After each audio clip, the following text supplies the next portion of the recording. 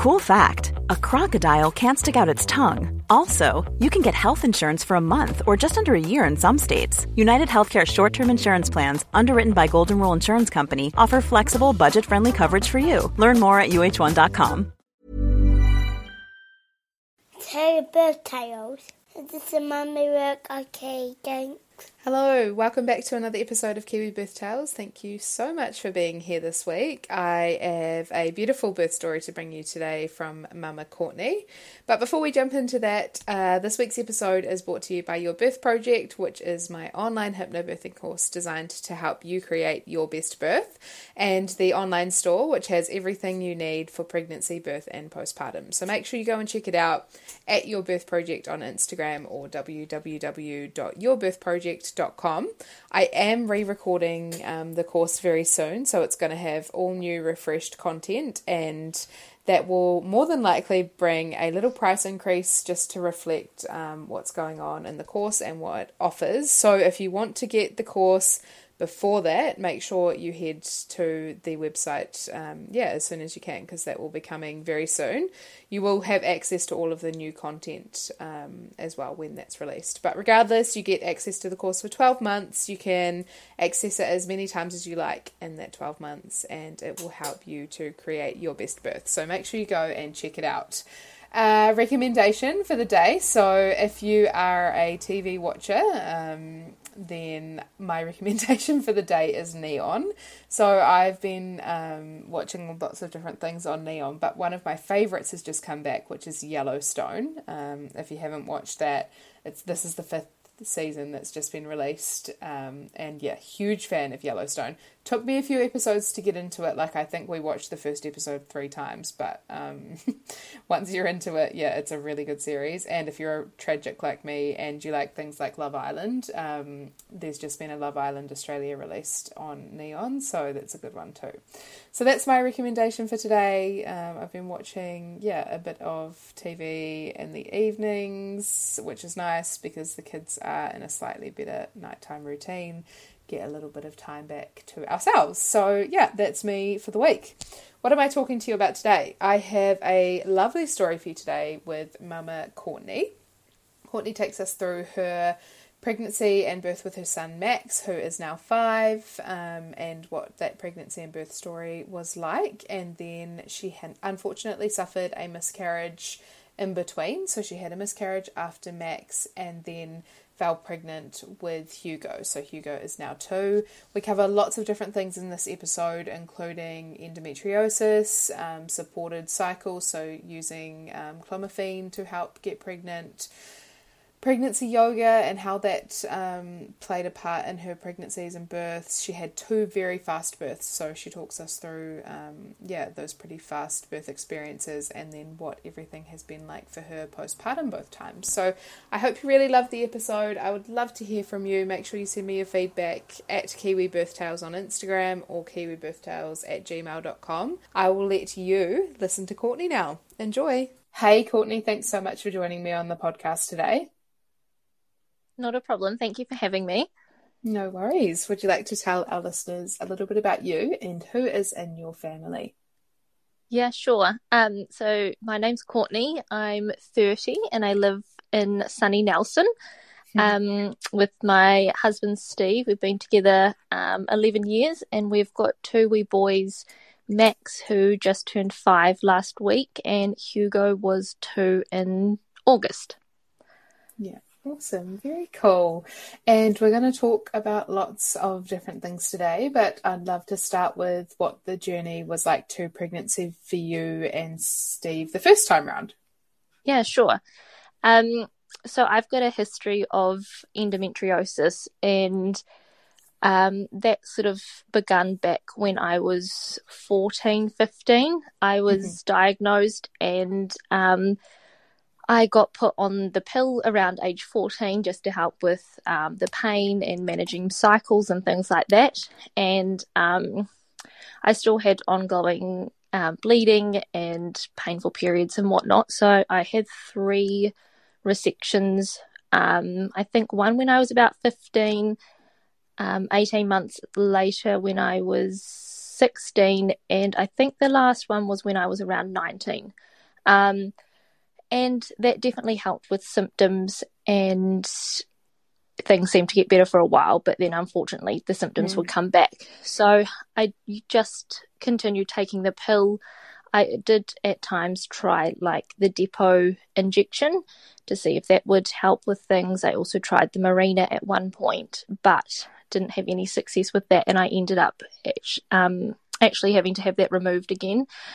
So I just kind of persevered and put up with the pain and sort of ran my pill back to back for as many months as I could, but I would often still get breakthrough bleeding and then all the pain associated with it. So it just kind of continued for years, and my sort of one hope was once I got pregnant for things to resolve and get better. They often say with endometriosis, pregnancies can help with your symptoms. So Steve and I ended up we got married at the end of 2015. We went on our honeymoon over Christmas and New Year, and it would have been the ideal time to start trying, but I was too scared to stop the pill because I really didn't want to bleed the whole time we were away. So we decided to start trying when we got home. So I stopped the pill in January, about the middle of January, and I just assumed that my period would return straight away because I was just so prone to bleeding. But it never did. Month after month went by and I still had no period. 6 months down the track, still no sign of it. And it was beginning to get pretty frustrating. I mean, once you've made that decision, you want to start a family, you kind of want to start now. And I just felt quite frustrated that we didn't even get the chance to try each month because clearly I wasn't going to be ovulating if I didn't have a period. Well, I didn't appear to be ovulating. So I'm actually a nurse and I work at the private surgical hospital here in Nelson. And one of our surgeons there, one of the gynecologists, she was actually the surgeon that did my third resection. So I just had a chat to her at work and said, hey, look, we want to start a family, come off the pill sort of 7 months ago now, and I still haven't had my period. So she just said, book an appointment and come and see me in clinic. So Steve and I went and saw her in clinic, and she essentially said, look, it could take up to a year, and I can give you some medication to help you. And she was happy to give me the script then and there, and did advise to wait the year, but also said to me, look, I'll leave it in your hands and you can start when you like. And I essentially ran out of the appointment straight to the pharmacy and filled the script. I didn't want to wait any longer. So I had to take 2 medications because I wasn't bleeding. I had to take a medication from memory. I think it was called Provera. And I took that for around 5 days. And what that did was sort of induce a withdrawal bleed. So I took the medication for 5 days, and then a couple of days later I would start bleeding, and I essentially could use that as my period to then take the Clomiphene. So I then took Clomiphene on, I feel like it might have been between day 2 to day 5 of my cycle, or maybe day 2 to day 7. And then you sort of had sex around day 14 when you were meant to ovulate. And on day 21, I would go and have some bloods done to see if I had ovulated that month. And then also do a pregnancy test on day 28. So that's sort of the routine we got into. And the first cycle, my bloods came back and I hadn't ovulated. And then negative pregnancy test. I feel like we had to wait a couple of weeks in between then starting the next cycle. So we repeated and did the same the following cycle. Once again, day 21, bloods showed that I hadn't ovulated again, negative pregnancy test. So I had a chat to my gynecologist and she said, okay, let's double the dose for the third cycle. So I'm actually a identical twin as well. Mm-hmm. And with these medications, particularly Clomiphene, where it's sort of inducing ovulation, you then become higher risk for having multiples. So I thought, being a twin and then adding a medication in that could increase my likelihood of having multiples. She just had to make sure we would be okay with that, which I said, look, I love being a twin, like it wouldn't be a problem. Yeah. So doubled the dose for cycle 3, went through the same situation, and I got to day 20 of the cycle, and I was meant to go for my day 21 bloods the following day, and I was at work, and I just felt nauseous. Like all of a sudden, I just had this wave of nausea come over me, and I was like, oh, that's weird. But it was sort of coming up to morning tea time, and I thought, oh, maybe I just need to have something to eat. But I thought, oh, I might just do a pregnancy test anyway. So I went and pinched one out of our treatment room. We have a stash in there just because we sometimes have to offer them to patients or get patients to do a pregnancy test prior to like gynae surgery. Yeah. So I went and pinched one, went to the bathroom and did the test, washed my hands, almost forgot to look at it because I thought this is far too early in this cycle to be testing. Like I would only be about 7 days past ovulation, so I really wasn't expecting to see anything. And I looked down and it was the darkest line, like the darkest line. Yeah. And I instantly almost just felt sick. Like I was like, what? I don't know, like I was expecting it, but it came as sort of quite a shock. Because it was just a year after we initially, like I came off the pill. So I knew it was going to happen and I was expecting and hoping for it to happen. But when it did, I just thought, oh my gosh. And I don't think I was expecting to find out at work. I thought it might have been, at home with Steve or something like that. So yeah, that's essentially how I found out. And the gynecologist just so happened to be working that day. So I sort of hung around after my shift for her to come out of theatre and said to her, hey, look, I'm meant to be going for my day 21 bloods tomorrow, but actually I think I'm pregnant. Can I have a lab form to get my HCG done? So I went and had that done the next day, and she emailed me that night and said, your HCG's 10,000 and I think you're around 6 weeks pregnant. And so what had happened is I actually had got pregnant on that second cycle.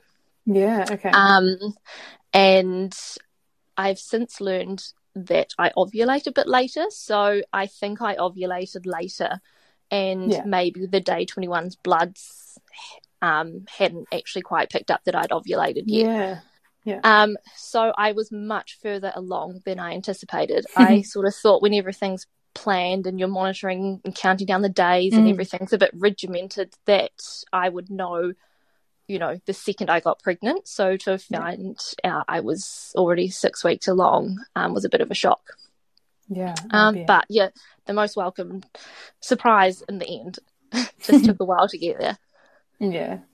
Awesome. Cool. And how were you feeling? Like, did you have many symptoms that came after that positive pregnancy test? And what were your first sort of 12 weeks like after that?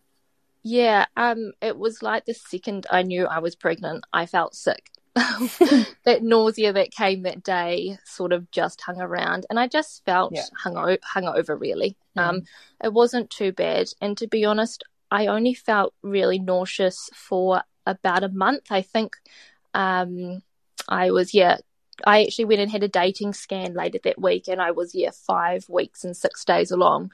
And I remember by 10 weeks, the nausea subsided a bit, and by 14 weeks, I had some energy back because that first trimester, I was just so fatigued. I don't think being a nurse and working shift work and having to do night shifts and things like that helped the fatigue. But all in all, by sort of 14 weeks, I was feeling pretty good again. Yeah. So I was quite lucky in that aspect. Yeah, awesome. And did you decide to go with a midwife, or what did you decide to do there? Yeah, I did. Being in Nelson, we don't really have, even though I work in a private hospital, we don't have private obstetricians and places to birth. Either. Yeah, so I was a bit naive in having in realizing how quickly you had to find a midwife. Mm-hmm. So I was Yeah. 6 weeks along when I found out, and then I thought, oh, this is too early, like I don't want to bother them yet. So I waited until I was about 9 weeks, I think, and then started calling around, and I could not find one, and I was beginning to get panic a bit and think, oh gosh, like what am I going to do? But one of the midwives actually suggested a midwife who was just coming back after some time off, and said, I know she's going to take a smaller caseload just because she's returning, and maybe get in touch with her. So I got in touch with her, and she was more than happy to take me on. Steve and I met her, and we got on really well with her. So I was very lucky in the end that I did get one, but I definitely knew for second time round to get onto it much sooner. Yeah. Awesome. And what sort of happened from there? Did you do the standard testing that's offered in New Zealand, and did you want to find out the sex of your baby? What did that look like for you? We just did the standard testing. I did have that dating scan. Then we had the 12-week and 20-week scan, and just the routine bloods. We didn't find out the gender either time. I was really adamant that I wanted a surprise. And I actually didn't end up having the gestational diabetes screening this time around. It kind of just slipped through the cracks. I saw my midwife, I think, for the first time around 10 or 11 weeks, and she was actually heading overseas back to the UK for 3 months. So I saw she didn't have a backup midwife at the time because she'd just come back into practice, but one of the other midwives said that she would cover my care for the time that my midwife was away. And somehow in between seeing that midwife and then my midwife returning when I was sort of 20, I feel like I was nearing the end of the second trimester, the gestational screening just got missed. And so it wasn't until my midwife came back and she was trying to find the results of those. She said, did you have that done? And I said, no. And we kind of had a discussion about it, and she thought I was pretty low risk, and she sort of essentially left it up to me. And I said, oh, look, I would hope that I would assume that I wouldn't have it, that I had no other sort of risk factors. We've been checking my urine and all the rest of it. So I just opted not to go and have it done in the end anyway. Yeah. Fair enough. Awesome. And what about your birth education or sort of thoughts around, what that might look like for you? Did you do any antenatal classes, or, what was that like in your first pregnancy? Yeah, I read Ina May's Guide to Childbirth, so I really enjoyed that. Steve and I did a antenatal course through the Parent Centre here, so we did it over, I think it was like 8 weeks on a Tuesday night. I feel I've been around a lot of babies and looked after many, and I guess maybe being a nurse you have a bit of an insight, so I felt like I knew quite a lot already, but I went more for the social aspect. I really wanted to meet some others that were having babies around the same time, and it was actually great. We had a really great group, and Steve actually, I think, got a bit out of it as well, and it was just a nice time to connect and go and do something in the evening. So we did that over the 8 weeks, and I also did pregnancy yoga, and cool. I really enjoyed that. Absolutely loved it, and I think that was really great and beneficial in sort of honing in on your breath and sort of learning to breathe properly and slowly, and great, and sort of opening your hips and your pelvis up, preparing for birth and things like that. And I just did lots of reading. I listened to podcasts. I don't know if yours was around 5 years ago. No, it wasn't. No. So I was searching for others, but I've always been I actually did think about being a midwife before a nurse. So I've always been really interested in babies and birth and pregnancy and all the rest of it. So I just did lots of reading, lots of research, and just tried to sort of educate myself as much as possible. Yeah. Awesome. And where did you think you wanted to give birth, and did you have any ideas, around like a birth plan or how you wanted your birth to go? My plan was not to have a plan, but just to kind of have a loose idea of what I would like. We did decide, for being a first baby, that we'd like to be in the hospital for delivery. And my midwife was quite good in just kind of my birth plan. We kind of just wrote it down in steps of sort of things to try as the labour progressed, things that we could do at home. I hired a TENS machine. We worked through some acupressure points, heat pack, showers, baths, just things that we could do ourselves even before we could ring her. And then, the plan was she obviously let us know at the stage that we should give her a call. I was more than happy to just see how labour progressed and use things as I thought I might need them. So I wasn't opposed to anything. I just said, let's just work through it. And if one thing stops working, let's try the next type of thing. Yeah. Awesome. Cool. And what sort of happened from there? Do you want to take us through the last sort of few weeks of your pregnancy and how you were feeling, and then into your labour and birth story? Yeah, sure. So I did go in for monitoring. I think I had reduced movements around 29 weeks. So I did go in and have some extra monitoring then. And then Steve and I were in the process of building a house. We decided we would do that right at the start of the pregnancy. So we were on quite a time crunch to get into this new house before the baby arrived. And I decided to finish up work around 34 weeks. I was still feeling fine in myself, and I actually think sort of being on my feet for 8 hours a day kind of kept me quite fit and active, which was really good. But I knew we were going to be moving house when I was 36 weeks. So I decided to give myself 2 weeks to plod along and pack up a house. So packed up, we moved when I was 36 weeks. And luckily we did, because he decided to come early. I actually had a feeling he might come early. I'm not sure why. I didn't know it was a he. We didn't know, but I just, in my gut, felt like this was a boy. I would have been shocked if it came out and it was a girl. In my mind, it was just a wee boy. And so, 38 weeks rolled around, and I had him at 38 and 3. So he came 10 days early. And so it must have been 38 and 2 was a Thursday. And I went into town and did a bit of shopping. I think I went and had a pedicure. And I met my sister for lunch. And she said to me, "Are you feeling all right?" And I was like, "Oh, yeah, I'm fine. I feel really good." And she's like, "Oh, you're not having any labour pains, are you?" And I was like, "No." And I said, "Why?" And she said, "Well, my stomach's cramping." And I don't know if it's a twin thing. We've had things in the past where we've been away, but often we'll sort of get unwell at the same time, or we're quite in tune with each other. And anyway, I was happily eating my lunch, and she was sitting there trying to breathe through these stomach cramps that she was having. Oh my gosh, funny. Yeah, and she's like, "You sure nothing's happening?" And I was like, "No, I'm fine." And she struggled to sort of get through lunch. And the only thing I said to her, though, was I haven't felt the baby move very much today. I feel like the baby's been really quiet.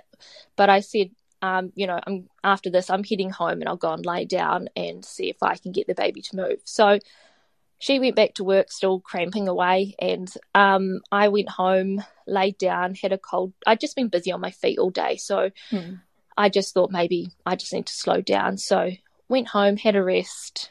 Didn't really feel any movements, drank some cold water, had something sugary, nothing really eventuated. The other thing was normally the baby had hiccups 3 or 4 times a day. They just hiccuped all the time. So I just had also noticed I hadn't really noticed any hiccups. So the baby just seemed a lot quieter than usual.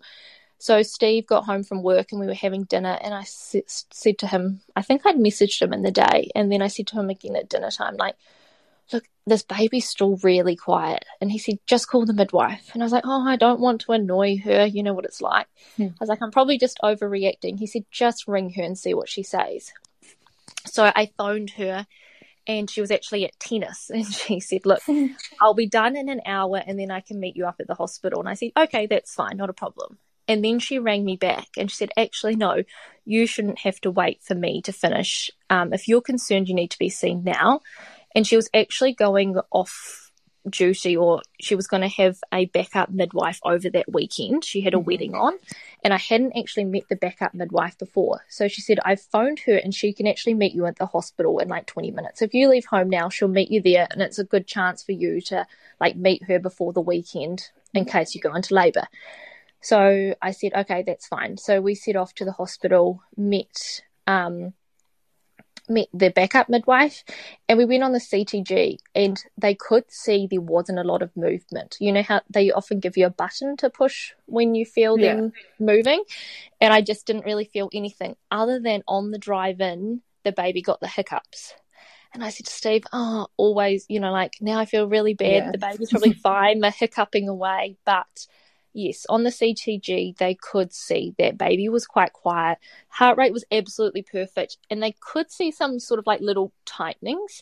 And they said, can you feel that? And I said, no. But what I had since 18 weeks was Braxton Hicks. So I got Braxton Hicks really early in both my pregnancies. And so I couldn't feel this sort of cramping sensation that they could see on the monitor. But I could feel like I was still having Braxton Hicks. So in the end, the midwife said, look, what we'll do is, heart rate's fine. All looks okay other than, the baby's a bit quiet, but like they look pretty happy in there. So what we will do is just book you in for an ultrasound tomorrow morning and go and just check the fluid and the cord and all the rest of it. And I sort of said, okay, that's fine. But Steve was actually quite good at this point and sort of advocating. And he said, actually, like it's not normal for this baby to be so quiet, and you can see there's not a lot of movements. Like, would you just mind running it past like an obstetrician before we leave, that they're happy that we go home? Because we had actually brought our bags in just in case something wasn't quite right. Yeah. So the midwife went and checked with the obstetrician, and they said no, the obstetrician's happy with that plan because heart rate's fine, baby looks happy, and if anything changes overnight, definitely come back, but otherwise we'll book you in for an ultrasound in the morning. So with that, we went home, went to bed, and I do remember waking up around maybe 11 o'clock, and I couldn't really get back to sleep, so I made a Milo, went back to sleep. And then at 3 a.m. I woke up feeling sort of like period type pain. And one thing I had said to my midwife, because I'd had these Braxton Hicks that just got more and more intense as the pregnancy went on, to some point I was having to sort of like breathe through them because they were just so tight and uncomfortable. I was a little bit concerned in like, would I know the difference between a Braxton Hick and like labour contractions? She said that you'll definitely know because like labour contractions are quite low down and you can often feel them in your back, and low in the front, and definitely feel more like period pain. And I was like, okay. So when I woke up, I felt this first little twinge, and I thought, that's different to what I'm used to. And I just lay there, and then like 5 or so minutes later, another one happened. And after about the third, I thought, I might just time these. So I started timing, and they were sort of like 5 or 7 minutes apart. So I just lay there for the hour. And then at 4 a.m., I thought, I want the TENS machine on because I know you should use it in early labour. So I woke Steve up and said, look, I think I could be in labour. Can you help me put the TENS machine on? So we popped the TENS machine on, and I just kind of lay there and used that in bed. Steve's parents were actually away in South Africa, so at some point between 4 and 5, we video called them, and we were chatting to them, and by the end of the call, like he was putting it on my face, and I was having to breathe through these contractions. And in the end, I said, we've got to go. I just need to get in the shower. For some reason, like I can't talk to them anymore. Like I just need to get up and moving, and I need to get out of bed, and I want a shower. So 5 a.m. we took the TENS off, and I hopped in the shower, and the warm water was amazing. So from the shower, I decided like I want to hop in the bath. So he ran the bath, and I went down and I hopped in the bath. And by this stage, I was kind of having to really work through the contractions and breathe through them. And I do remember my midwife also saying, you know, like, you want the contractions to get closer together, but you also want the intensity to be increasing. And call when they're sort of 3 to 4 minutes apart and lasting a minute to a minute and a half. So by this time, Steve was using I got him to download the contraction timer as well. And he was like, these contractions are 2 minutes apart. And I was like, oh, that's fine. Like, how long are they lasting? And he said, oh, only 45 seconds to a minute. And I was like, oh, well, they're close together, but I got quite hooked up on the length of time they should have been, or, you know, before ringing her. And I said, oh, they're not long enough. Like, we won't bother her yet. She'll think, you know, last night she's ringing me because the baby's quiet. Now this morning she's ringing me thinking she's in labour. Like, I just felt really bad pestering her for some reason. So I was just in the bath, and then I had a few that all of a sudden I was like, these are really painful now. So I said, I think we better call her. And it was 6 a.m. So phoned her. I think Steve had to talk to her because I was just focusing on what I was doing. And so I think that kind of gave her a good indicator that, okay, things are definitely happening. So she said she would be at our place by 7.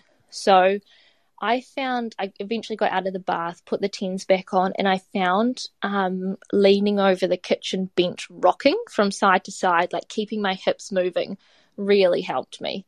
So when she arrived, I was just in the kitchen, rocking from side to side, and she said, let's go up to the bedroom and I'll see how far along you are. So just after 7, she checked me at home and she said, yep, you're 4 centimetres. So I thought, okay, like, things are happening and we're progressing. So she sort of said, do you want to wait at home a bit longer, or do you want to head into the hospital? And Steve said, like, up to you, what do you want to do? And I said, oh, look, the bags are in the car from last night. Let's just head in. So off we went to the hospital. We didn't live too far away, but it was a Friday morning. It's raining. So everyone's now trying to get to work and to school. And we got stuck in all the traffic. And I was just in the back labouring, like in the back seat with the TENS machine on. We got to the hospital and the midwife said to me, I want you to walk up the stairs to level 3. And I was like, oh, wonderful. So off I trot up the stairs and get to right where the hospital cafe is, where everyone's getting their morning coffee at 8 a.m. And I have this whopping contraction, and I'm sort of, everyone's looking, and I'm trying to breathe through it. And then it's just incredible. I couldn't believe how normal you felt in between the contractions. Like, you kind of go a bit delirious while you're having a contraction, and then you become really lucid again. So everyone gives you, you know, a bit of a wave and good luck for today as we trot off up the next flight of stairs. And we got to our room, and once again I just asked for the bed to be raised so that I could sort of just stand and lean on it and rock from side to side.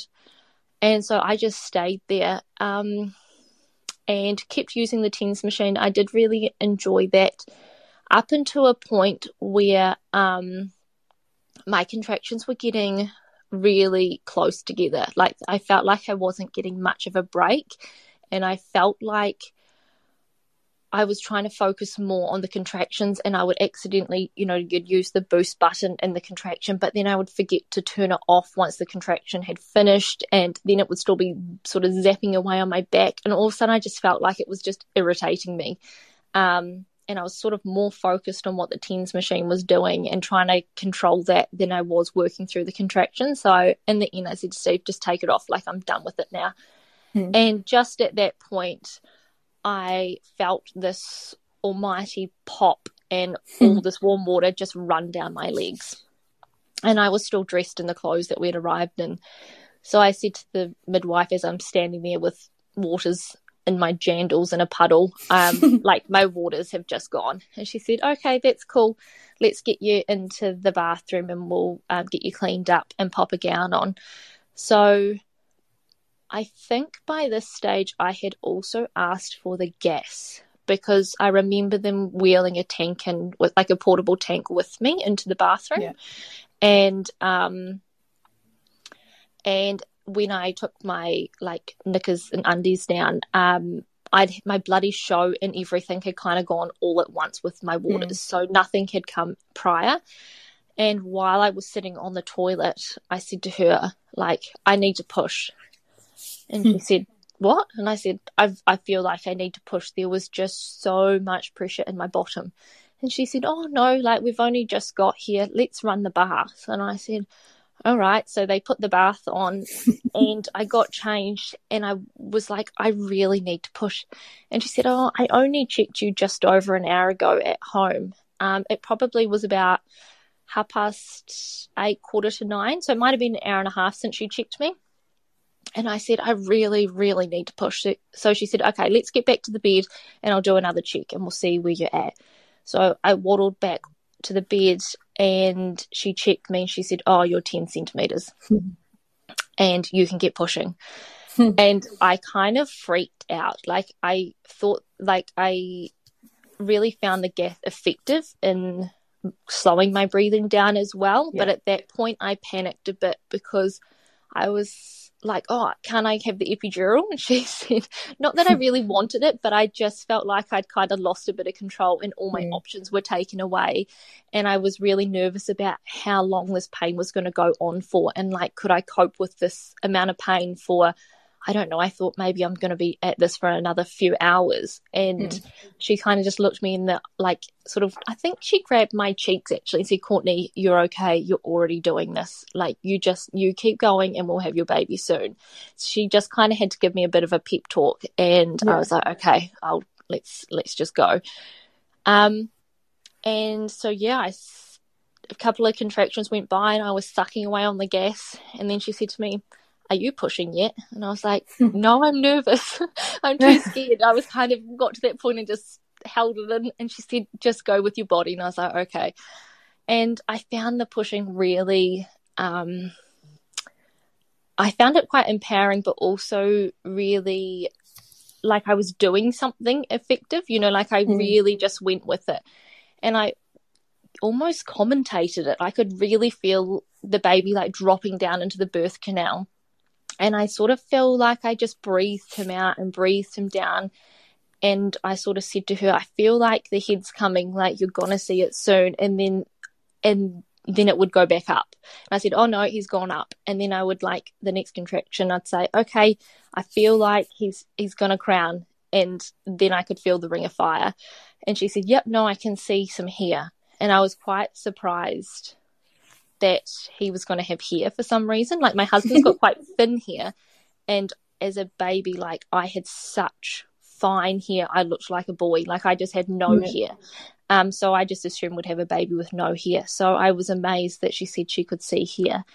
Oh, and the other thing was another midwife came in to bring like the medication. Is it the oxytocin or syntocin for the to deliver the placenta if needed? Yeah. And I, for some reason, asked her to stay and take some photos. So I have the most amazing photos of him being delivered. And yeah, sure enough, he crowned and his head came out. And then it was the weirdest feeling because then I had to wait for the next contraction. So we've got this photo and his head's out. And he's kind of like got his head turned to the side with his eyes open, just looking around. And Steve and I are laughing like, what is going on? And the midwife is smiling. And she just said, look, you, with your next sort of contraction, you do another big push and he will be here. So next contraction pushed him out. And I sort of sat forward a bit and I hooked my arms under his and I sort of pulled him up and onto me. He had quite a short umbilical cord, so I sort of couldn't get him right up onto my chest. He sort of stopped just under my boobs. Yeah. And yeah, the first thing my husband said was, there's a ball bag.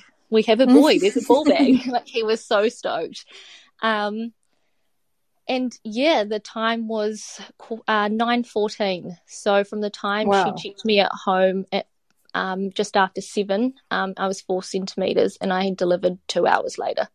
So it was quick for a first birth. Not that I realized that, but afterwards the midwife sort of kept checking in, because they thought I might go into a wee bit of shock just because it happened quite quickly. Yeah. But yeah, it was amazing, and yeah, a really, really incredible experience.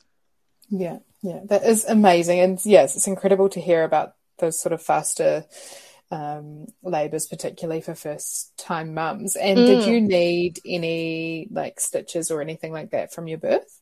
No, nothing. I had a graze, and that's what my midwife said. It was a really controlled birth. And I do feel like I breathed a lot of the time. And I do sort of thank the yoga for that. And I did find the gas really good. Initially, I thought you could only suck gas in, and I thought this is a bit weird. And then she said, no, it's kind of like a two-way valve, so you can actually blow back out. So when I got the hang of that, I just did these really slow, deep breaths. And it was just really controlled, and didn't tear at all. Amazing. Yeah. Very cool. And how did things sort of progress from there? Did you decide you wanted to stay in hospital, or did you want to go home or to a birth centre, or what did that look like for you? We don't have a birth centre here in Nelson, so we decided we would just stay in the hospital. So I had him just after 9:15 in the morning. I waited. I think it took about I only pushed for about half an hour, and then my placenta was delivered just naturally. We waited for that. Was delivered 20 minutes later. I rang my sister straight away in between times, and she was just itching to get up to the hospital. So I said, actually, wait, I haven't delivered the placenta, so just give me half an hour and then head on up. So by the time she got there, the midwife had started doing her checks, and Steve was over with the midwife and the baby, and he was helping get the baby dressed. So my sister helped me through the shower, which was really nice. And then we just headed round to the postnatal ward.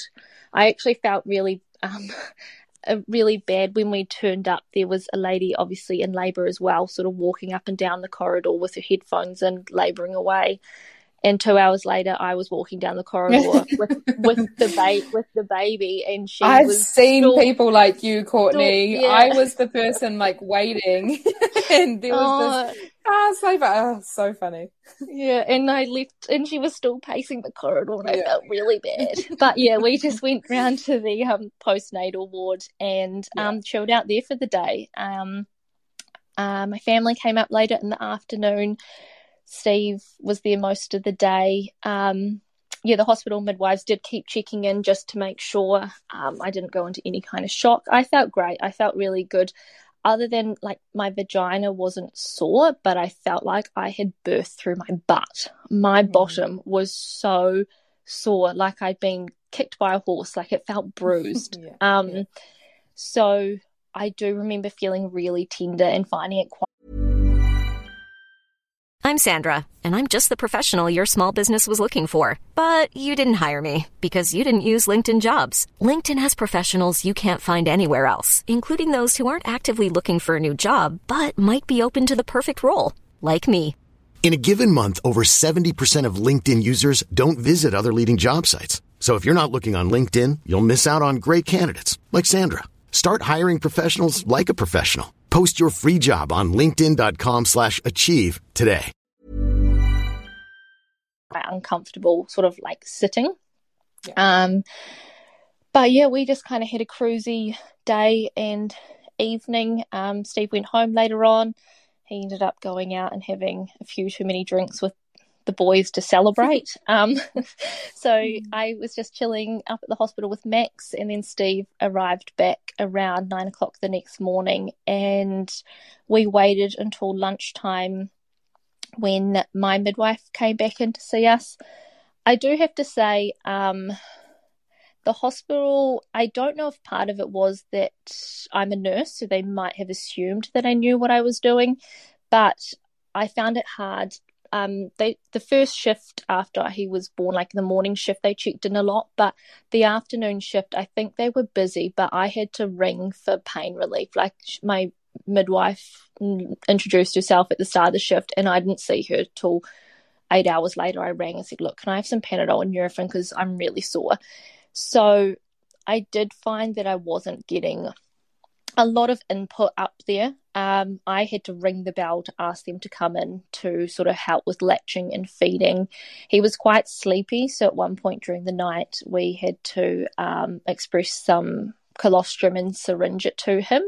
So by the time my midwife came back the next day at lunchtime, I said, I just want to go. Like, I'm not getting much care here. And it was a hot, stuffy room, and I said I'd be much more comfortable at home. So, and she was going to come back the next day anyway. So yeah, we headed home. We just had the one night in hospital, headed home sort of mid-afternoon, and settled in there.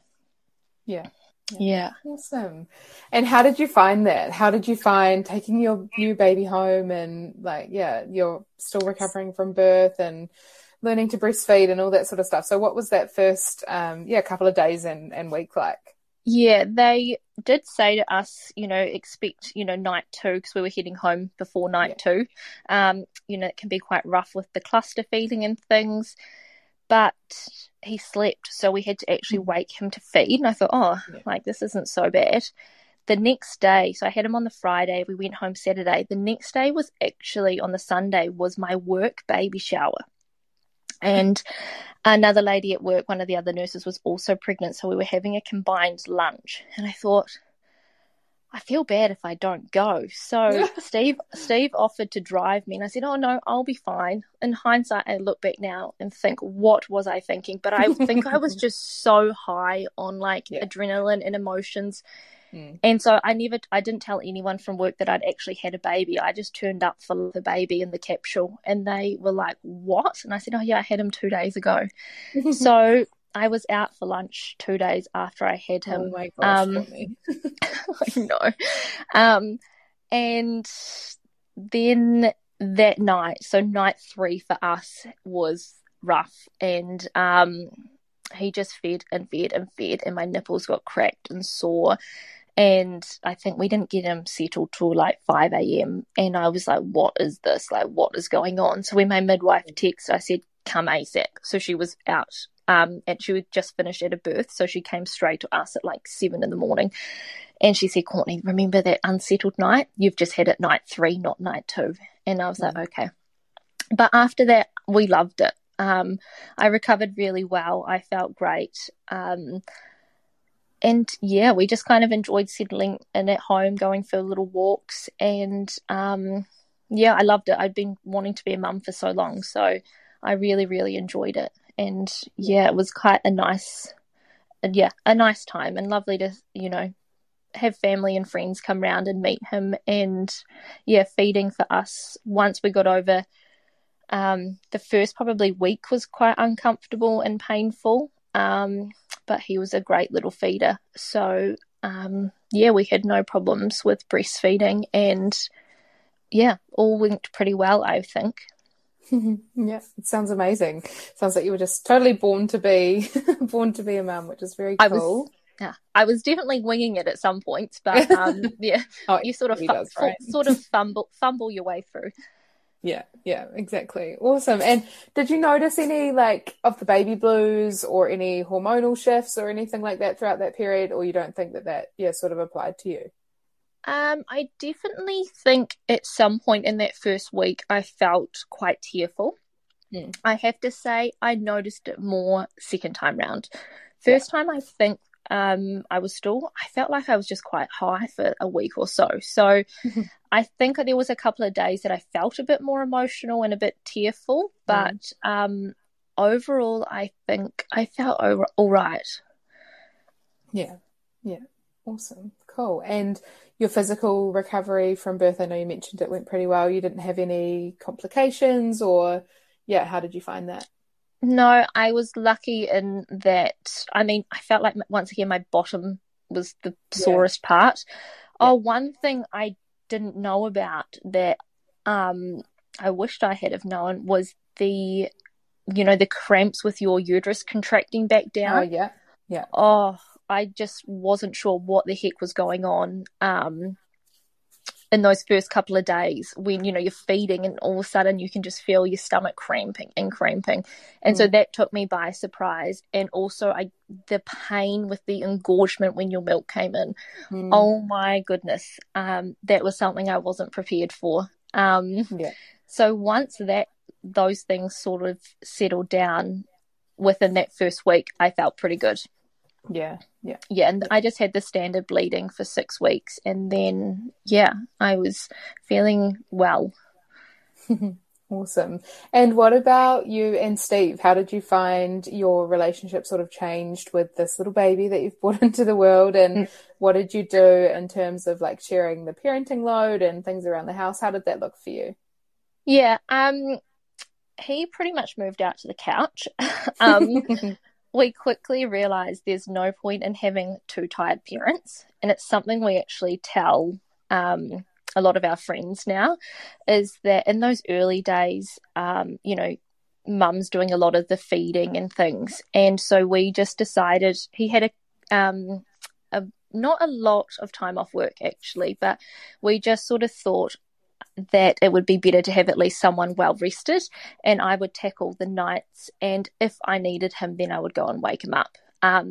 So we've often said to friends, like, there is no point in having two tired parents. Someone should be getting some rest, and often we would tag team. So if we did have a rough night that I would try and get through till 3 or 4 a.m. or something, and then I'd go and pass the baby to him, and I'd go back to bed and get some sleep before he went off to work. So we sort of just made that work for us, and it was definitely an adjustment, and we're quite social people and love going out for dinner and things, and so that was easy to do when they were, newborn and little and happy to be in a capsule, but kind of by that 3-month mark where you're trying to get into a bit of a bedtime routine, we definitely felt a bit more housebound. But it just was a phase of life really, and we know it's not going to be like that forever. So no, I think we worked quite well together as a team, and Steve doesn't cope well with not a lot of sleep, so I'm quite aware that if he needs to function, he needs a bit more sleep than I do. I think that's one thing I said to my boss is, even as hard as night shifts are, being a nurse, they definitely prepare you for parenthood, because even getting a couple of hours of sleep here and there throughout the night is better than being at work, being awake all night. So I was pretty lucky in that I didn't really ever feel too sleep deprived. I was sort of used to having a lack of sleep. Yeah. And in terms of expanding your family more, did you have many thoughts on wanting to have more children, or what did that look like for you? Yeah, we knew we would want another. I think we were pretty set on just having two, and we also had said that we wouldn't rush into having a second one. We really wanted to just enjoy the first for a few years. They're not little for that long, so we had said between a 2 to 3 year age gap, but I probably didn't want much more than 3 years, just because I feel like it's sometimes a bit tricky to start back at the newborn phase again. So when Max was nearing 2, we sort of thought, okay, now's the time to start. I had a chat to the gynecologist at work again, and just, do you think I'll need Clomiphene, or how do I tackle this time round? And she just suggested getting some ovulation sticks and tracking my cycle for a while. So I breastfed Max until he was nearly 11 months, and after that my cycle came back really regular and quite pain-free, which was the first time in years since I was 14. So I was actually one of those lucky ones that pregnancy and breastfeeding definitely helped with my endo symptoms. So I ended up buying a box of ovulation sticks off Amazon, because they can be really expensive. So I got like a box of 100 for $30 or something, and I started tracking my cycle, And I quickly realised I had a 5-week cycle and ovulated on day 21, not day 14. So everything was a week later for me. So once I figured that out, Steve and I tried, I think I tracked for a couple of months, and then on the 3rd month I said, all right, I think this is when I ovulate, and we got pregnant straight away. So it was definitely much easier second time round. I went and had some bloods done, and unfortunately my HCG was quite low, although I was quite early. And so she said, let's just repeat in a couple of days and see how it's looking. And unfortunately, it hadn't doubled. It had only gone up from by 10 or something. So she said, it's looking like you may miscarry. So I just kind of waited it out. And only a few days later, I actually started spotting. And so I just sort of waited, and the bleeding essentially then began. And I was around between 5 to 6 weeks along. And so, that pregnancy did end in a miscarriage. And which I guess the pain surprised me, I guess, with miscarrying. I guess after being in labour, you sort of know what those cramps feel like. And for me, the miscarriage felt very much the same. And the bloating and the heavy bleeding and all the rest of it, it kind of took me by surprise. But I'm also in the mindset, like, if that's nature's way of, saying that something's not quite right, then I was okay about it. I kind of understood, and it was early days as well. So I once again spoke to the gynecologist, and she said it's always good to give it a month, give it one cycle, and then, you can try again when you're ready. So around 3 weeks later, once again, I just had all these weird symptoms. I think my boobs were sore. I just felt a bit off. And I actually said to Steve, I knew I had miscarried, but I almost felt like there was something going on, like I was almost still pregnant or something. I went and even got a pregnancy test, and it was negative. And then the penny dropped, and I was like, oh, I wonder if I'm ovulating again already. And so I did an ovulation test, and sure enough, it was as dark as could be. And so I said to Steve, well, if we, want to try now's a good time. So I got pregnant again 3 weeks after the miscarriage. Wow. And that was little Hugo. So Max had just turned 2 when that happened. And yes, it was definitely nice to have. I was quite anxious this time around, I guess. I definitely in that first 12 weeks was a bit more concerned as to how it might play out. So I was straight back getting some bloods done, but this time my HCG rose quite nicely, and so that was reassuring. And actually with the miscarriage, I had learnt from first time round about trying to find a midwife. So even with the miscarriage, only when I found out I was only about 4 weeks along, I found a midwife straight away, and she was great in helping me with getting the blood tests and things done around the miscarriage. And then when I let her know that's how it had ended, she was really supportive and just said, okay, well, I'm here when, you want to try again, just let me know. So when I got back to her only the next month, she said, oh, okay, that was quick. But I was definitely on to finding a midwife very quickly this time round. Yeah. Awesome. Cool. And how did the rest of this pregnancy play out? Was it much different to your first? And how were you feeling? And did you do all of the sort of same testing? What did that look like? I was convinced this time round I was having a girl. my symptoms were quite different. With the first, I craved like salty, savoury foods, and this time around all I wanted was sweet stuff. The nausea and almost morning sickness would kick in at like 3 p.m.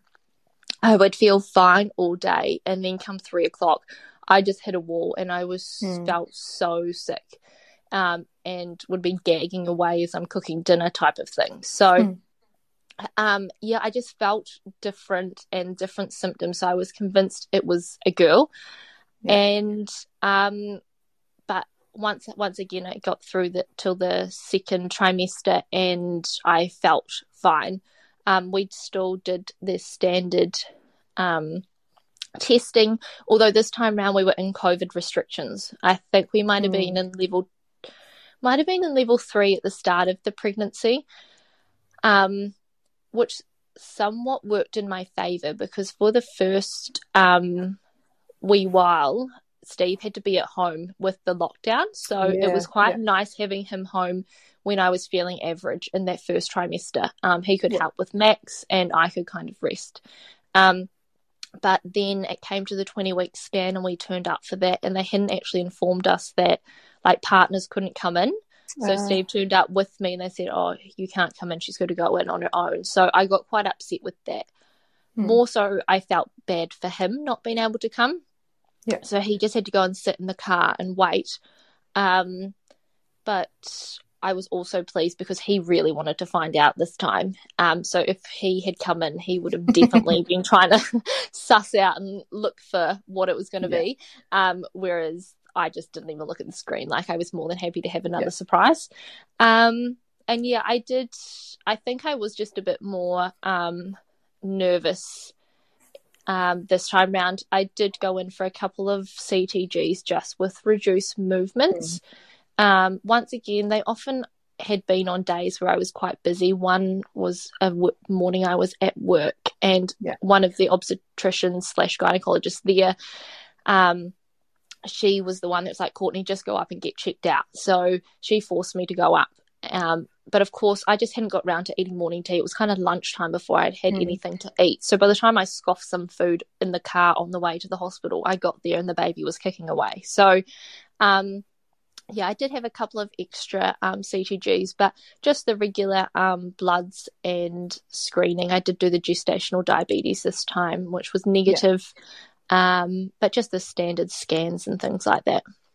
Yeah, awesome. And did you do anything different for birth education this time around? I did none. None. Amazing. I think just being your second, like, you're busy. Actually, the one thing I did go and do again was my pregnancy yoga. I did say to Steve, "Look, you need to be at home by 5 o'clock on a Wednesday, because I just need an hour to myself and to connect with this baby." Like, it is definitely different being pregnant second time round, running after a toddler. It's a whole different ball game. So you just feel a bit more tired. I don't think I really felt like I got my energy back in the second trimester like you did with the first, because you're constantly on the go. But my pregnancy yoga was sort of a non-negotiable. I said, I really want to go and do that. So that helped me once again, just kind of get back into the mindset of your breathing and opening up your hips. And one thing she gave out the first time around was some pregnancy affirmations at the end of each week, and I had kept them. So they were back up on my mirror, and I was reading those each day. And in that time, your podcast had started, so I was an avid listener. I also listened to the Australian birth stories every week. I just kind of kept birth sort of in the forefront of my mind, but didn't do any real new education as such. Awesome, cool. And did your midwife sort of talk to you around the fact that you'd had a fast first labour, and then what might this labour look like, or how did you go there? So I did have a different midwife this time, because my first had moved out of town, and she did say your second labour is usually faster than your first. And so she wanted us to prepare for a home birth. And so we did a lot of sort of education around a home birth. Steve was he wasn't against it, but he wasn't really for it. He's quite like he, doesn't like risk, and so for him, he felt safer for us to go to the hospital. But the midwife's sort of point of view was sometimes it's safer to birth at home than trying to get to a hospital and have a baby on the side of the road. So we had everything set up here for a home birth. We had everything in the fridge, all the medications. I had gone out and brought the tarpaulins and the sieves, and I had the ice cream container for the placenta and all the buckets and towels and everything ready to go. But I also had a hospital bag packed ready to go. And so our plan was to get her to come here and check me and see how far along I was. And if we had the time, we would go to the hospital. But if we didn't have time, we would stay and birth at home. So that was the plan. I was more than happy to birth at home. It wasn't the birth that kind of worried me about the home birth. It was, one, I did really like the gas. So if I could get to the hospital for the gas, then that was good. But my main concern at home was having Max in the house, especially if it happened overnight. Like, I just wanted to stay focused on what I was trying to do and not worry about having a toddler that I might wake up. And also, I really wanted a night just with this baby. Being a second baby, they're not going to get a lot of time on their own. So if I could have a night in hospital, I would like that. That's what I would have preferred, instead of just being thrown straight into having two kids at home straight off the bat. So we were kind of going to play it by ear. We were prepared for both, either which way. Yeah. Awesome. Cool. And what was the end sort of stages of your pregnancy like this time round? And do you want to talk us through, your labour starting and into your birth story? Yeah, sure. So the end of this pregnancy felt like it went on forever. I felt like I was bigger this time. I was way more uncomfortable. And because I had Max 10 days early, the midwife said, oh, well, you might go early again. You might not. I kind of thought, I've been early once, I'll go early again. So it probably wasn't the best mindset to be in, because I didn't go early. Those extra sort of 10 days felt like 10 weeks. And I thought, surely I won't get to my due date. Like, I won't. Like, this baby's got to come early, like the first. And so it was the day before my due date. It was a Sunday, and we went out for brunch, and I waddled through like the Queen's Gardens here. And on the way home, I said to Steve, I just need to lie down on the couch. Like, I'm spent. I'm so tired and sore. But in the car, I noticed these like twinges down in like my cervix. And I thought, that's weird. Like, I haven't felt that before. But other than that, I just felt uncomfortable like every other day and exhausted. So it was a rainy day. We just plodded along at home. Steve went out in the afternoon, and I thought I'd better get Max out of the house. But I didn't want to do too much parenting. So I just took him to my sister's house. And she entertained him for a while. And then I said, look, I actually feel like I just want to be at home. So bundled him in the car, came home again, and Steve wasn't here, and I was like, oh, I'm so done with this parenting thing today. Like, he's just got to take over. So I rang him, and he wasn't far from being at home. But he said, like, his mum, my mother-in-law, had offered to have Max that night so we could go out to a movie. And I said to him, I can't think of anything worse than having to try and sit in a movie theatre. Like, I just couldn't sit still. I was so uncomfortable. But she was quite insistent that we went out and did something, because this was going to be the last chance for a while. So I said, look, let's just get Max to bed and we'll go for a quick dinner. So popped Max to bed. The last thing I felt like doing was going out anywhere. All I felt like all day was a bath. I just felt like I needed to be in water. But we went out for dinner, and we were home in like an hour and a half. I think we left at 6:30 and we were home just after 8 o'clock. And before his mum had even sort of like walked out the door, I had the bath on. And I ran a bath and I hopped in, and it was the best I'd felt all day. Like, I just, being weightless was so nice. And I was actually messaging a friend who was also pregnant, and she said, surely these babies will come soon. Like, she was waiting on hers as well. And I was in the bath for about an hour, and I got out at 9, and Steve said, look, I might sleep on the couch tonight. And I said, yep, by all means. Like, I was that uncomfortable and tossed and turned all night in bed anyway. Like, it was almost nicer not having him there. I wasn't worried about waking him up. And I had put a waterproof mat down in bed weeks prior, but I was sick of getting tangled in it, and I was hot and bothered. So that one particular night, I thought, oh, I'm just going to take it out. And I thought, no. I thought, oh, it'll be my luck if I do, that I need it. So I left it in there. I hopped into bed around 9:30, and I was messaging my friend still. And then I noticed in the bath my stomach was like quite gurgly, like I had gas. And I kept thinking, like, do I need to fart, or what's going on here? And then when I was lying in bed, my stomach did this like almighty rumble. And I was like, what is going on? Like, yeah, do I need to get up to go to the toilet? And then all of a sudden, like, I didn't just feel, I heard this pop and my water just gushed out. Like, I felt like 2 liters just exploded out of me, and I felt it just run down and fill this waterproof pad, like, or sheet under me, and then it just tracked all the way back up and up my back. And I was just laying there in this like puddle of water thinking, okay, this is the start. It kind of took me by surprise, because Max's labour started with contractions, and then this one started with my waters breaking. Yeah. So I actually rang Steve, and so I only know that my waters broke at 9:56, because I had to ring him from upstairs, and I rang him downstairs and said, hey, look, you need to come up. My waters have just broken.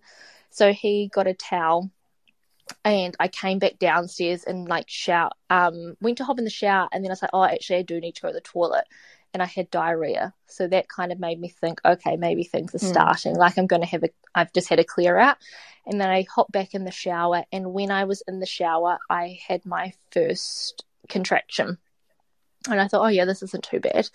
I had rung my sister as well. The plan was that my sister would come, and so that way she would be here. If we stayed for a home birth, at least if Max woke up, he would have her here, or if we did go to the hospital, she could stay with him. And so not long after I got in the shower, she arrived, and I started timing my contractions, and they were 2 minutes apart from the start. And my midwife wanted me to ring when they were like 5 to 7 minutes apart. And so I just thought, oh no, these are fine. Like, they're not that bad.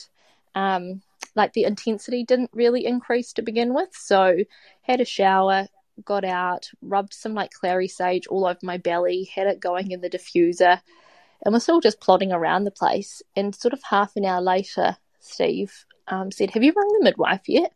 And I was like, no, these are fine. He said, I really think you should give her a heads up. She wanted to know when they were like 5 minutes apart, and they've been 2 minutes from the start. And I was like, oh, like, fine, whatever. So I rang her, and while I was on the phone to her, all of a sudden I couldn't talk through them. And she must have started timing them while I was talking to her. And she would say to me, okay, that one's finished, and we would chat away. And then she would say, okay, can you feel another one building? And I was like, yep. And I'd have to breathe through it. So she said to me, where do you want to have your baby?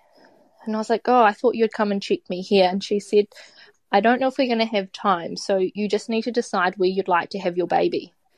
And I was like, oh, like, I sort of thought that decision would be made for me, depending on how dilated I was and if we had time to go, or if we had to stay. And I sort of looked at Steve, and he looked back at me. He said, you decide, where would you like to go? What do you want to do? And I said, oh, I think I want the gas, so we'll go to the hospital. So the midwife, I spoke to her around 10:30, and she said, okay, I'll meet you at the hospital at 11:30, but if you feel like, or actually no, I'll meet you there at 11:15, but if you want to get there earlier, you just turn up. I'll let them know you're on your way. So I started packing some snacks, and Steve put the bags in the car, and then I don't know what I was thinking, but then I thought, I better give all this linen back to the midwife that I now don't need for the home birth that she dropped off. So I made him load that into the boot. And then after a while, he said, "What are you doing?" And I said, "I don't know." He said, "Let's just go." And I was like, "All right." So in the car, and he flew to the hospital.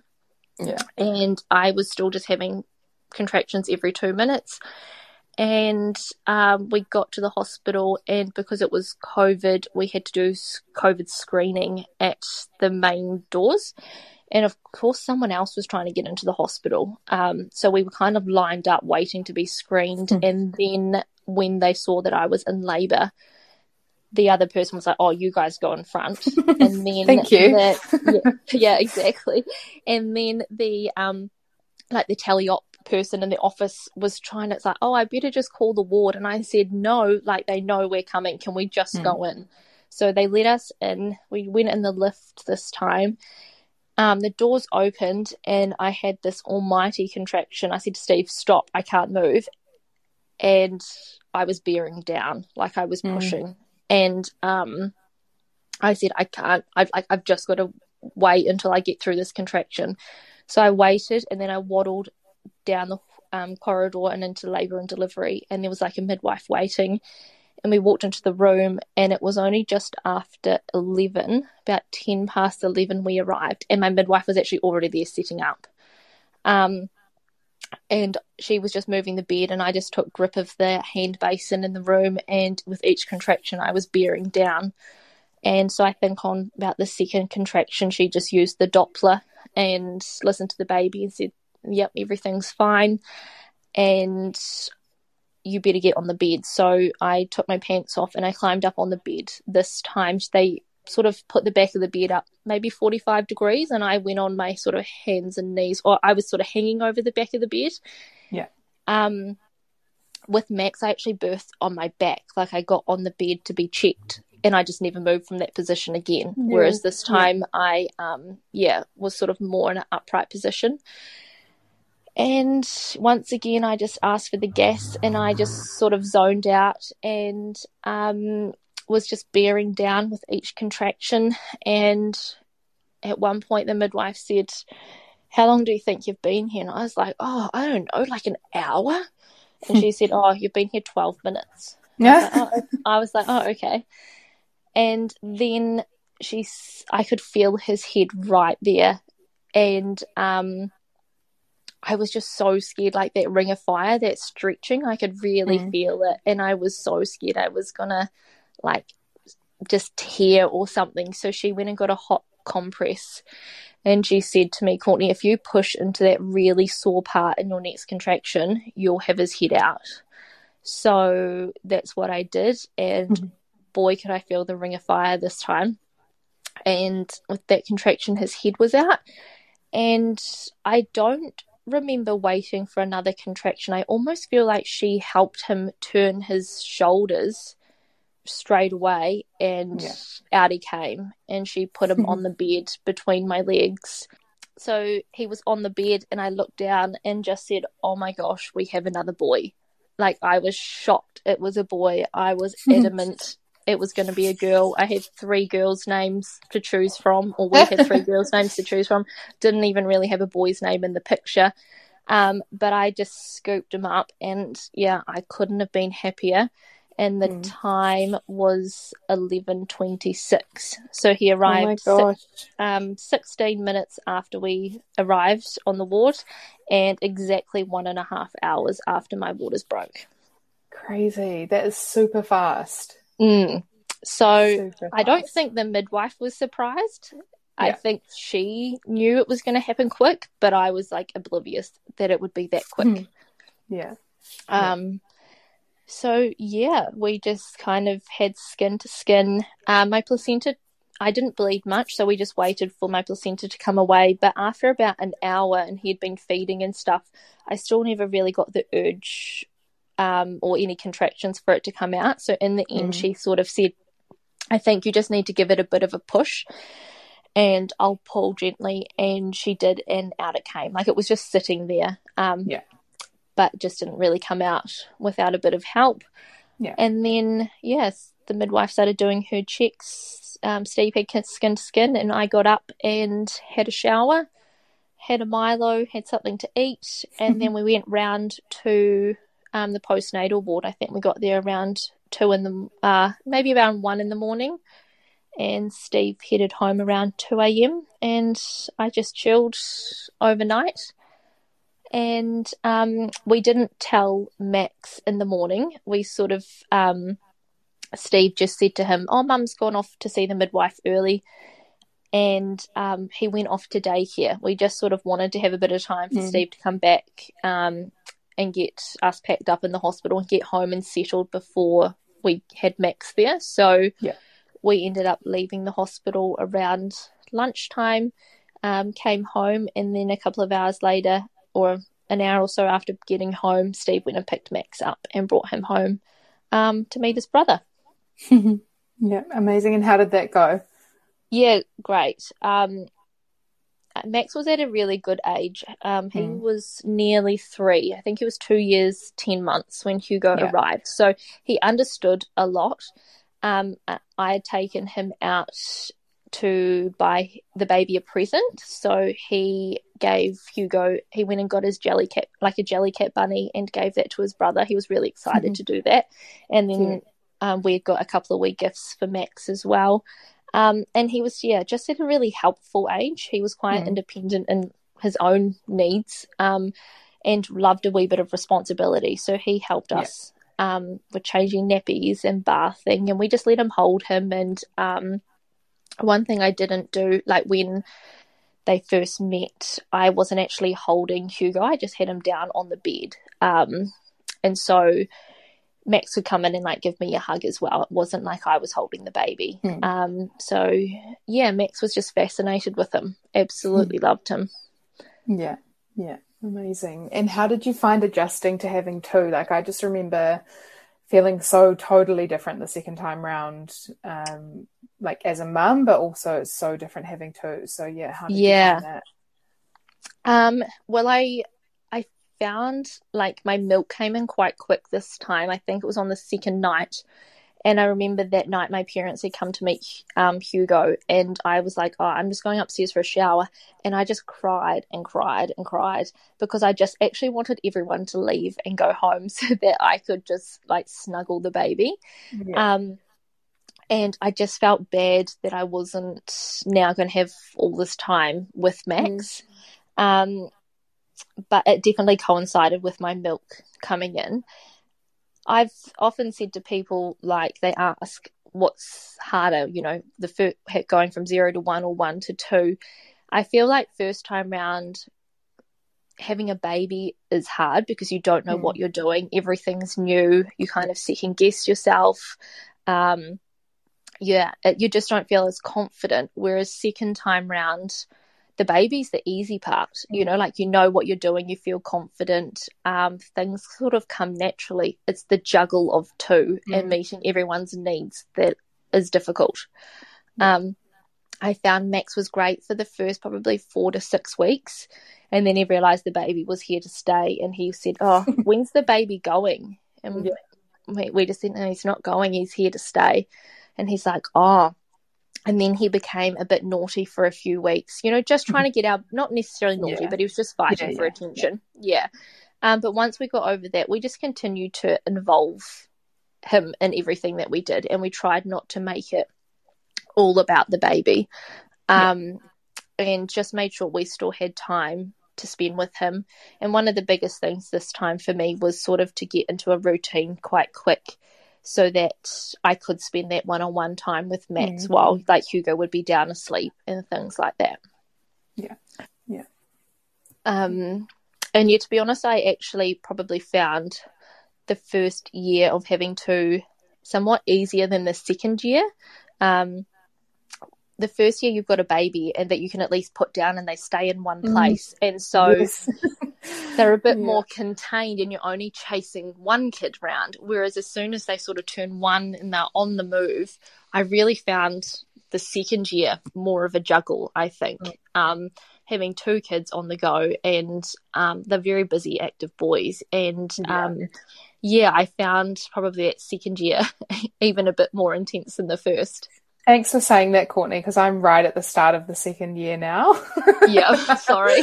I totally relate to that. Having 2 on the move is a totally different ball game. Yeah, it's kind of nice being able to put the baby down and they're content, happy, safe in one space. But then when you've got them getting into everything and a toddler as well, it was definitely a juggle. Yeah. But it's amazing seeing their relationship form and grow. That's definitely the best part of it, and I think that just sort of strengthens as they get older. The littlest sort of becomes more engaging, and Hugo definitely just admires Max. They're just the best of wee buds now, which is great. Awesome, very cool. And is there anything you feel like we've missed in your story, or anything else that you want to add before we close? I don't think so. I kind of just wanted to share my story because it might be a bit different having a quick first labour and an even quicker second. But it's really, I think, if you sort of mentally prepare yourself, and one of my favourite affirmations that I always looked at was I trust my body and my baby. And that was something that I really felt like I had to do, particularly in labour and birth. Like, really just go inside and listen and really feel what my body was doing. And I feel like just sort of breathing and only pushing when I felt those contractions and those urges, and having the sort of confidence to ease off and just let the baby go back up and then come back down slowly, I think definitely resulted in no tearing in either of the births, which then obviously helped with a nice recovery as well. So I think you just need to feel supported and in whatever choice you make. And I think all births are amazing and all women are incredible, no matter how we get our babies here. Amen. Awesome. Well, thank you so much, Courtney, for joining me on the podcast. I've really loved speaking with you. And it's nice to hear really positive births ×2, which is just amazing. I know there'll be so many people that love your episode, so thank you for joining me. Not a problem. Thank you so much for having me. Thanks so much for joining me, listening to this week's episode of Kiwi Birth Tales. I hope you enjoyed it, and I will be bringing you another birth story next week. A reminder that this week's episode was brought to you by Your Birth Project. If you want to find out more about creating your best birth, head to @yourbirthproject on Instagram or www.yourbirthproject.com. Talk to you next week. Hi, I'm Daniel, founder of Pretty Litter. Cats and cat owners deserve better than any old-fashioned litter. That's why I teamed up with scientists and veterinarians to create Pretty Litter. Its innovative crystal formula has superior odor control and weighs up to 80% less than clay litter. Pretty Litter even monitors health by changing colors to help detect early signs of potential illness. It's the world's smartest kitty litter. Go to prettylitter.com and use code ACAST for 20% off your first order and a free cat toy. Terms and conditions apply. See site for details.